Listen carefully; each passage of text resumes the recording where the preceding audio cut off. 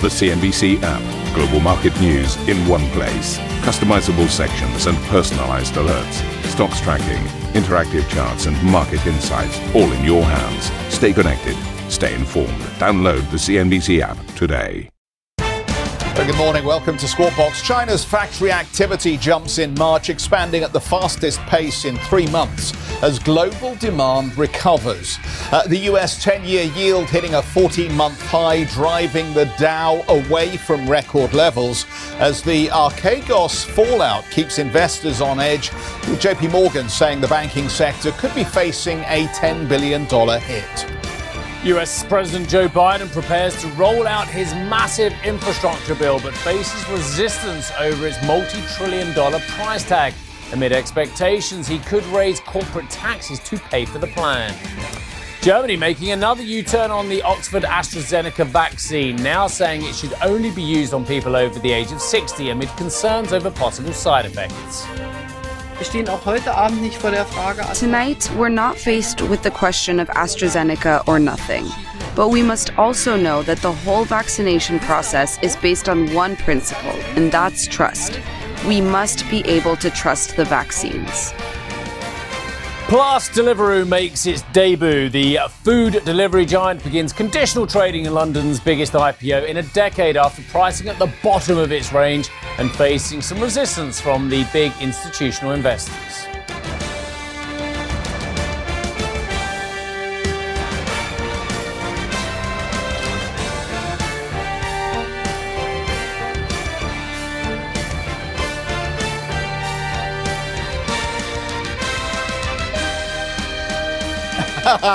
Nearly caught me there. I was just having a conversation with the director about where do you want me? Do you want me over this side with the markets lower at this point, or do you want me over this side?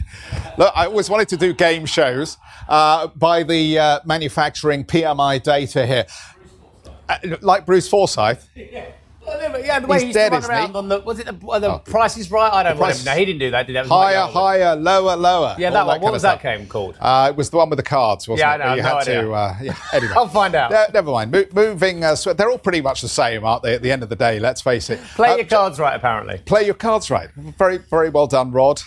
He's a little bit older than us, of course, so he can remember it. Quite a lot older, actually. Yeah. Let's talk about the China data then, because it was a question of higher, higher, lower, lower when it comes to the China data. And I don't want to be churlish about these numbers. Let me just read through this. But I think there are some very interesting messages in here. And maybe it's not the knockout number that the markets might have hoped for. But let me read the read. Chinese services and manufacturing activity jumped in March, with the country's factories reporting the strongest showing of the year. The latest official PMI data, which was skewed towards large and state-owned firms, easily beat forecasts. So the non-manufacturing PMI, which gave us a good insight into the services in China, 56.3. Healthy leap over that 50 number, which represents expansion. Manufacturing PMI, 51.9. And again, you can argue that that is a decent showing for an economy that has shown resilience coming out of the pandemic crisis. And it's a reflection not only of an uplift in domestic demand for finished products, but it also reflects export demand for the manufacturing sector as well. But is 51.9 good enough? Is there vulnerability in this number when it comes to the opening up of other economies? And I suspect in part that may be one of the reasons why these Asian numbers, these Chinese stock market numbers, are not quite as strong as you might have hoped here. The other one is probably inevitably around what's going on in the United States and the yield curve. But the Shanghai Composite is off 0.6%, as you can see. Shenzhen matching those losses, and the CSI 300 index down over 1%. And of course, there are also these concerns about limits on technology transfer to Chinese companies now that want to continue to get access to US tech in chips. So Sam, let's just pick up on this, because I think these numbers are fascinating and they tell us a lot about the recovery on the services side and in the construction sector. But do we need to be worried that maybe the export numbers are not quite as strong as China might have hoped at this point, in part because Europe is having problems getting on top of this pandemic. Good morning to you, Jeff. I mean, you make a very good point there. I think linking what we saw today in this data to the markets, what we have here is a bit of a classic case of what is good news for the economy, maybe not so much for the Chinese markets, because what we've been seeing is these real lingering concerns, these are persistent worries about potential policy tightening, and that has really been weighing on sentiment over on the mainland markets at the moment. And so analysts have certainly suggested that the more positive and very strong data that we get out of the mainland, the more perhaps we're going to see these investor concerns as we see this recovery about potential normalization moving away from accommodation. So while we have seen this very strong data, there is still market pressure, but this does come as businesses really got back to usual after the Lunar New Year holiday period, when we tend to see things slow down. And so this growth was partly, as you pointed out there, down to overseas demand, which we know has been improving, particularly on these vaccine rollouts and the global recovery picture. If you look at the breakdown, it's quite telling. Those export numbers were actually up around 51.2% in March, actually after contracting in February. So I think that really underpins that external demand. So Chinese factories really appeared to sort of crank up production following the Spring Festival to meet some of this overseas demand. When you look at what happened at home, those new orders generally were actually at the highest since December. So we are looking at both domestic and overseas demand driving this. The other factor is perhaps this stay put factor, because of course a lot of these migrant workers didn't head home for the holidays, and that allowed these factories to stay open. And that's why we perhaps saw a resumption happening a lot quicker in terms of factory activity than we usually see. Guys, back to you in London. Very much indeed for that, Samantha. Right, let us move. I presume it's Samantha rather than just Sam. Actually, I should check. Right, okay, we do have a downtick in the markets, but I think these markets yesterday behaved beautifully. I think they behaved very well, because this yield story that we were talking about in the headlines, 177, and the widest spread you may be interested to know in the 2 to 10 year at 161.8 basis points at one point. That is the highest level since the 22nd of July 2015. And I think it's very interesting that the markets, they gave up some of their gains. They weren't spectacular to the upside, apart from one index. I'll come to that in a moment. But they were beautifully behaved. And don't forget, we are now in that end of month, end of quarter-ish. I don't even know how much window dressing goes on end of quarter anymore as well. I think a lot less than perhaps channels like CNBC give it credit for as well. Maybe the half year, certainly the full year window dressing. But I don't know how much goes on a quarterly basis now. But that, of course, could come into focus. And we'll go over the quarterly numbers for the markets, which, again, behaved rather nicely for if you were long in markets over the last quarter. I will say month to date, though, the NASDAQ has been an underperformer, down 1.1%, whereas the Dow on the month has outperformed the NASDAQ by 8%. Big number, isn't it? It was up 6.9%. I'll show you another index that's done rather well as well, and this is the Dow Transports. And the reason why I'm showing you this is partly because of what Jeff said yesterday about the Russell 2K having a bit of a wobble, and just because I talked about the journey that the R2K had gone on yesterday, didn't I? Well, the journey that the Transports has gone on, this is why I wanted to show you this one, is quite extraordinary. 127% above its 52-week low, which is the low of last year, which is roughly 52 weeks now, as you know. So quite extraordinary. And again, year to date, it's put on 18%. And again, there are people out there, and Jeff's more the student of market history than I am, who will look at the transports and say this is a really bullish sign for the economy. So what I'll do is I'll take a step back, metaphorically and physically, and say, isn't that interesting? You've got the treasury yield expanding, you've got the spread expanding, you've got the transports giving you a very bullish signal as well. And yet the Fed is keeping the mantra that there is nothing to see on the inflation front. Just keep thinking about that story. Again, I'm not telling you there is inflation. I'm just telling you that there are a lot of positive stimuli being talked about in the market, which have to be based on economics at some stage, don't they? Let's have a look at technology. stocks as well, because of course a lot of volatility, Archegos-inspired volatility, I guess, in some Chinese names, but hasn't come through into the market. Very well-behaved session, actually. Tesla was up 4%. Really flattish moves. I mean, the kind of moves you really rarely see in this sector as well. We saw Microsoft and Apple both giving up around about 1.2 to 1.4%. Now, the Treasuries, I mentioned this, so I should now give you a little bit more colour on this one as well. So, 177 was the high, got down to 172 at one point at the close yesterday, now trading 173.55. So I think there's a very interesting, where is the point where the markets have one of their little wobbles on higher yields? It would have at one point been 177. It certainly wasn't yesterday. Again, markets did come off, but nowhere near. Now, dollar crosses. Shall I show you this? Dollar index. Again, I was asking Yogi Duan yesterday from Hassium about, is his positive emerging market call in jeopardy if the dollar continues to rally? He thinks potentially not, but the dollar in the month is up 2.7%, and actually the best month since November 2016. Again, another one of those little signals, isn't it, in the market that the dollar is back, treasury yields picking up somewhat as well, transport's rallying, just little signals I want you all to have a little look at as well. Cable, here you go, sterling dollar 137, the euro dollar 117, and the dollar yuan 6.5. Actually, I should mention that versus the Japanese currency. There you go, 110.84. So, JP Morgan has estimated that lenders with exposure to Archegos could lose as much as $10 billion. Credit Suisse and Nomura are expected to bear a large portion of the damage, with the two companies reportedly facing combined losses of up to $6 billion.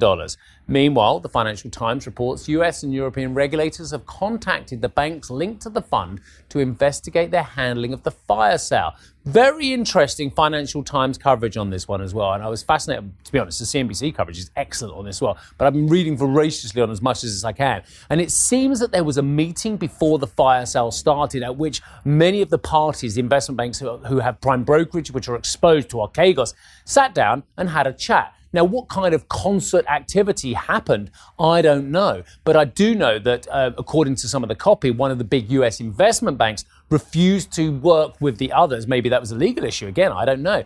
And in a sale. And actually, according to the copy, went forth and sold their shares aggressively in some block trades as well, which may have left other parties holding some of these positions looking at larger losses. Again, it's very opaque at the moment as well, but fascinating reading the reports on this one as well. I should get a bit closer, have a look. Credit Suisse and Nomura could not catch a break yesterday, I have to say. Nomura and Credit Suisse both, I believe, trading significantly over 15% lower over the 2 to 3 day period of this. Goldman Sachs, you'll know, at Morgan Stanley, other names mentioned amidst this mire, actually doing rather well yesterday, putting on between 1.5 and 1.9. But I said this yesterday. Do you remember I said to you, I wonder how much of it is about Archegos and how much of it is about that yield expansion? I think the latter is a very important factor for the financials. MUFG shares are trading lower after the company warned of a potential loss of $300 million at its US unit, stemming from an unnamed US client. In a statement, Japan's biggest bank said it remains financially sound and is taking steps to manage risk.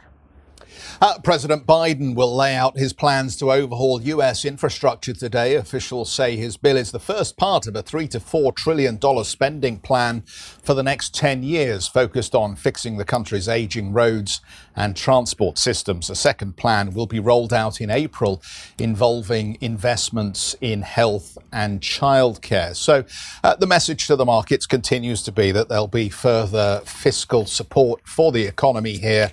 Again, the challenge, I think, as we look at these modest pullbacks, we get these reversions around events like Archegos.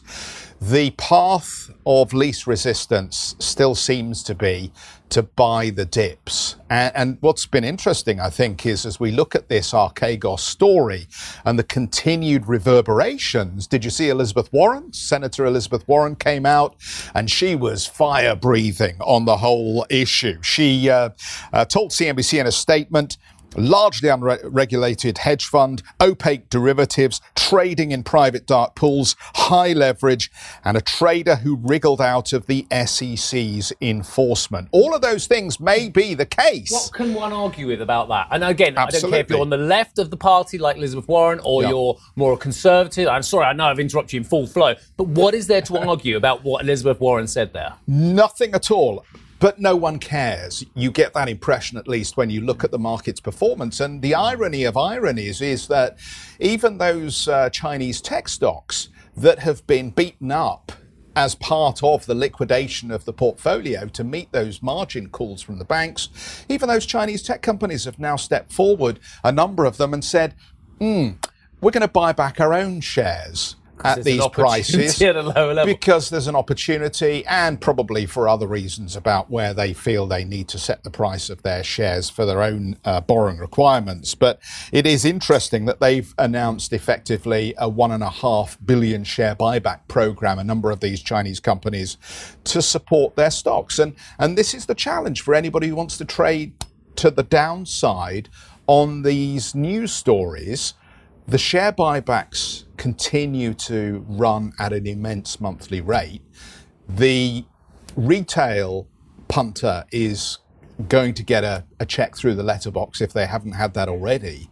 And here's Mr. Biden today going to tell us how many trillions they think they can extract from the machinery of the financial economy in the United States to prop up the real economy. Yeah, I mean, I think we have to go, dare I say, I think we have to go back a stage. And it's the stage that we talked about pretty much every day since February or March last year. And that is, can we progress while COVID is still so violently affecting the global economy? And of course, everyone's looking for the exit route in the United States now, hence what I think we just said about transports, about yield spreads, about the absolute yield of the 10-year as well, hitting levels we haven't seen for quite a while as well. So I think people are expecting an escape velocity out of the United States and what that means for inflation, which is another strenuous debate we're having. And yet I don't see the recovery here in Europe, for instance, as well. So is the absolute huge largesse fiscally and monetary going to continue in Europe? Yes, because we are nowhere near getting to the kind of levels the US is getting at the moment in vaccinations and indeed economic recovery. And so does that mean the market goes up here because of the support mechanism? And then you have the same question in the United States where you think, well, at some stage, some of that support mechanism must be pulled back if indeed we get to, as the Treasury Secretary said, potentially full employment next year. And again, you know, I have real problems with getting to full employment, but not having an interest rate response for another year after that. I find that very difficult to comprehend, that there wouldn't be some form of inflationary impact from full employment. And there's some very good copy around now about some of the real grassroots wholesale price increases and indeed employment cost increases that some of the big US industrial firms are facing at the moment as well, which is a good sign in terms of if you want to see economic recovery. People are feeling more confident in their employment to ask for pay rises. So I think you've got this whole thing is, have we beaten COVID? Is basically my basic question. Before we work out, are valuations fruity? What do markets do if there's a recovery or if there's no recovery? And I don't know if we have beaten COVID. When we had, the final point is that lady from the CDC who we had the bite from yesterday, what was her comment again? She was terrified or something. She was scared, that was it, yes. So, director, remember that bit. Doomed, yes. So, I mean, I find that quite extraordinary. A, coming from an official who you want to see very calm and measured. And secondly, considering the vaccination program going so well in the United States, and it really is, and you know, Joe Biden's been talking about it,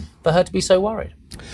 Just briefly on that employment point, I think that's a terrific area for us to continue to focus on. But what was the last count? 18 million still taking benefits ultimately in the States. I mean, it's a reflection of quite a high level of slack still in the economy, it seems to me, before we need to see a yield curve response. But isn't there always a question? I mean, we spend a lot of time looking at U3, but I prefer one of the wider measures, the U6 or the U8, just to look at how many people who are underemployed in the United States. I always have done. I've always gone onto that Bureau of Labour Statistics website just to point out how many people, and also the participation rate. You know, when you're in the low 60s as well, that does raise some very large questions about how much slack there is in the system.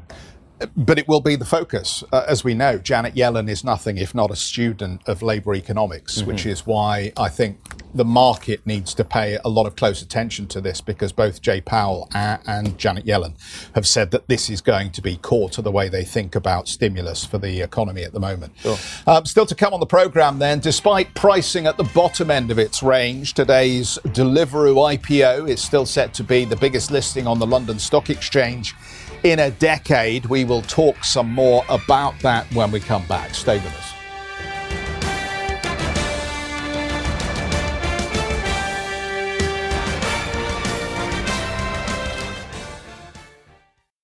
Ambition to me is about doing better. I think ambition creates a pathway. The best advice I can give someone starting off a career is don't have a career, have lots of careers, try loads of different things. Talk to people and put your ambition out there. I don't feel that I've hit peak ambition because it's a learning journey. CNBC is where ambition meets opportunity. What does living ambitiously mean to you? Hear it from our CNBC anchors, reporters, and global business leaders on CNBC.com.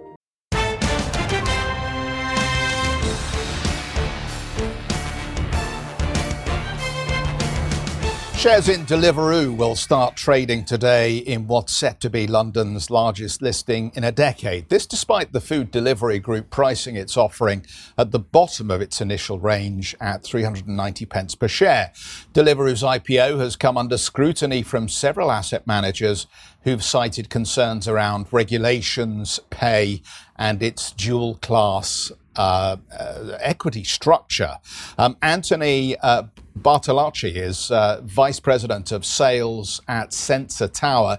Anthony, good morning to you. Thanks for joining us here. Let's just start with something very basic. The business model. How good is this business model, and how confident that it will spin off capital and cash for years to come? Yeah, well, thanks so much for having me on. It's great to be here to talk about Deliveroo. So in terms of the business model, I think we're seeing a lot of tailwinds for the food delivery category in general, both in the UK and in the US as well. I think 2020, the pandemic forcing a lot of people to be home and have basic needs met through delivery was really a boon to services like Deliveroo. In fact, what we saw with Deliveroo is that active users in the first quarter of 2021 were up about 70% year over year in the UK, which is about 50% of total company revenue. And that's in line with some of the growth we're seeing for some of the other food delivery apps in the country. I think I've always had a question about how technologically innovative many of these businesses are. To me, they seem like ad tech companies that have just bolted on a little bit of a smarter phone service effectively to what is still a very traditional delivery model using motorcycles, bicycles and cars. Once we come through the other side of the pandemic and this higher demand scenario, is there the possibility that there's something of a cliff edge for these businesses that they'll have to overcome? Yeah, I think that's a great question, and it's something that's on everyone's minds right now. What is the new normal as we emerge from this COVID period? Per Sensor Tower data, the food delivery category is actually doing quite strong, and it's still continuing to grow. And that's the case even as different parts of the world have had their own sort of rebirth from COVID. And I think when we look to the States, even as parts of the United States were exiting lockdown at different parts in 2020, we were still seeing good growth in the category. And then when we look to the UK, we still see consistent growth. So while I think there are some categories of applications and services that are probably not going to be as strong as people regain their regular lives, things like teleconferencing and virtual communications and educations, I think they will kind of see a dip as people go back to face-to-face interactions. I think our data is suggesting that people are used to having food delivered to their door. If you look at something like Deliveroo, we're actually seeing it exit the first quarter stronger than where it entered. March active users are up about 10% from where they were in February.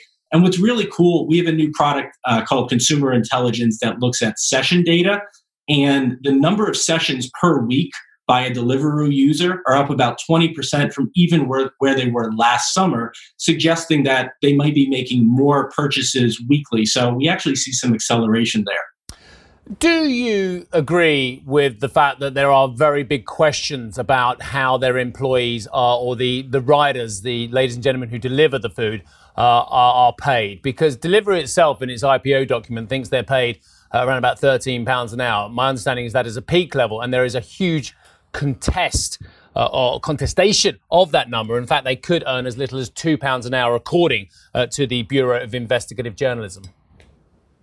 Yeah, so I've obviously sort of stayed up with the news, and I know that there have been issues in the UK regarding the pay of gig economy employees. It's something we've seen in California as well. It's kind of outside the scope of Sensor Tower. We have expertise in the mobile app, so we see continued growth for the service itself. I think the questions as to the ethics surrounding their pay scale are probably left to other people. But in terms of their business, I think that's where we are seeing meaningful growth. Sorry, Anthony, I find that very strange that the ethics and the business model are separate in these days of ESG. I thought ethics and the business model would have been tied together, sir, for everybody, including yourself. Well, I mean, I think you're probably right that the way consumers approach products now, the ethics and morals of the companies that they're dealing with, absolutely a part of it. But as it pertains to Sensor Tower, where our expertise is really in the data and observing how users are downloading, spending time, allocating money to different goods and services. And that's where we're seeing a real uptick for not only Deliveroo, but other food delivery apps. So where the ethics of their pay scale come into play, that's just kind of outside our scope of visibility. But you're right, it's absolutely a question. And I think where we would see that at Sensor Tower is if ridership and sort of users of the app fall off, and maybe they go to other services that they deem to be more ethical in terms of how they pay their employees.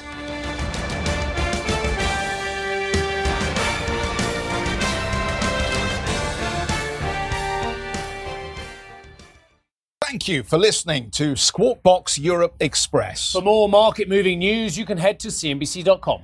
Or join us again on the show with Jeff Cutmore, Steve Sedgwick and Karen Cho, weekdays on CNBC.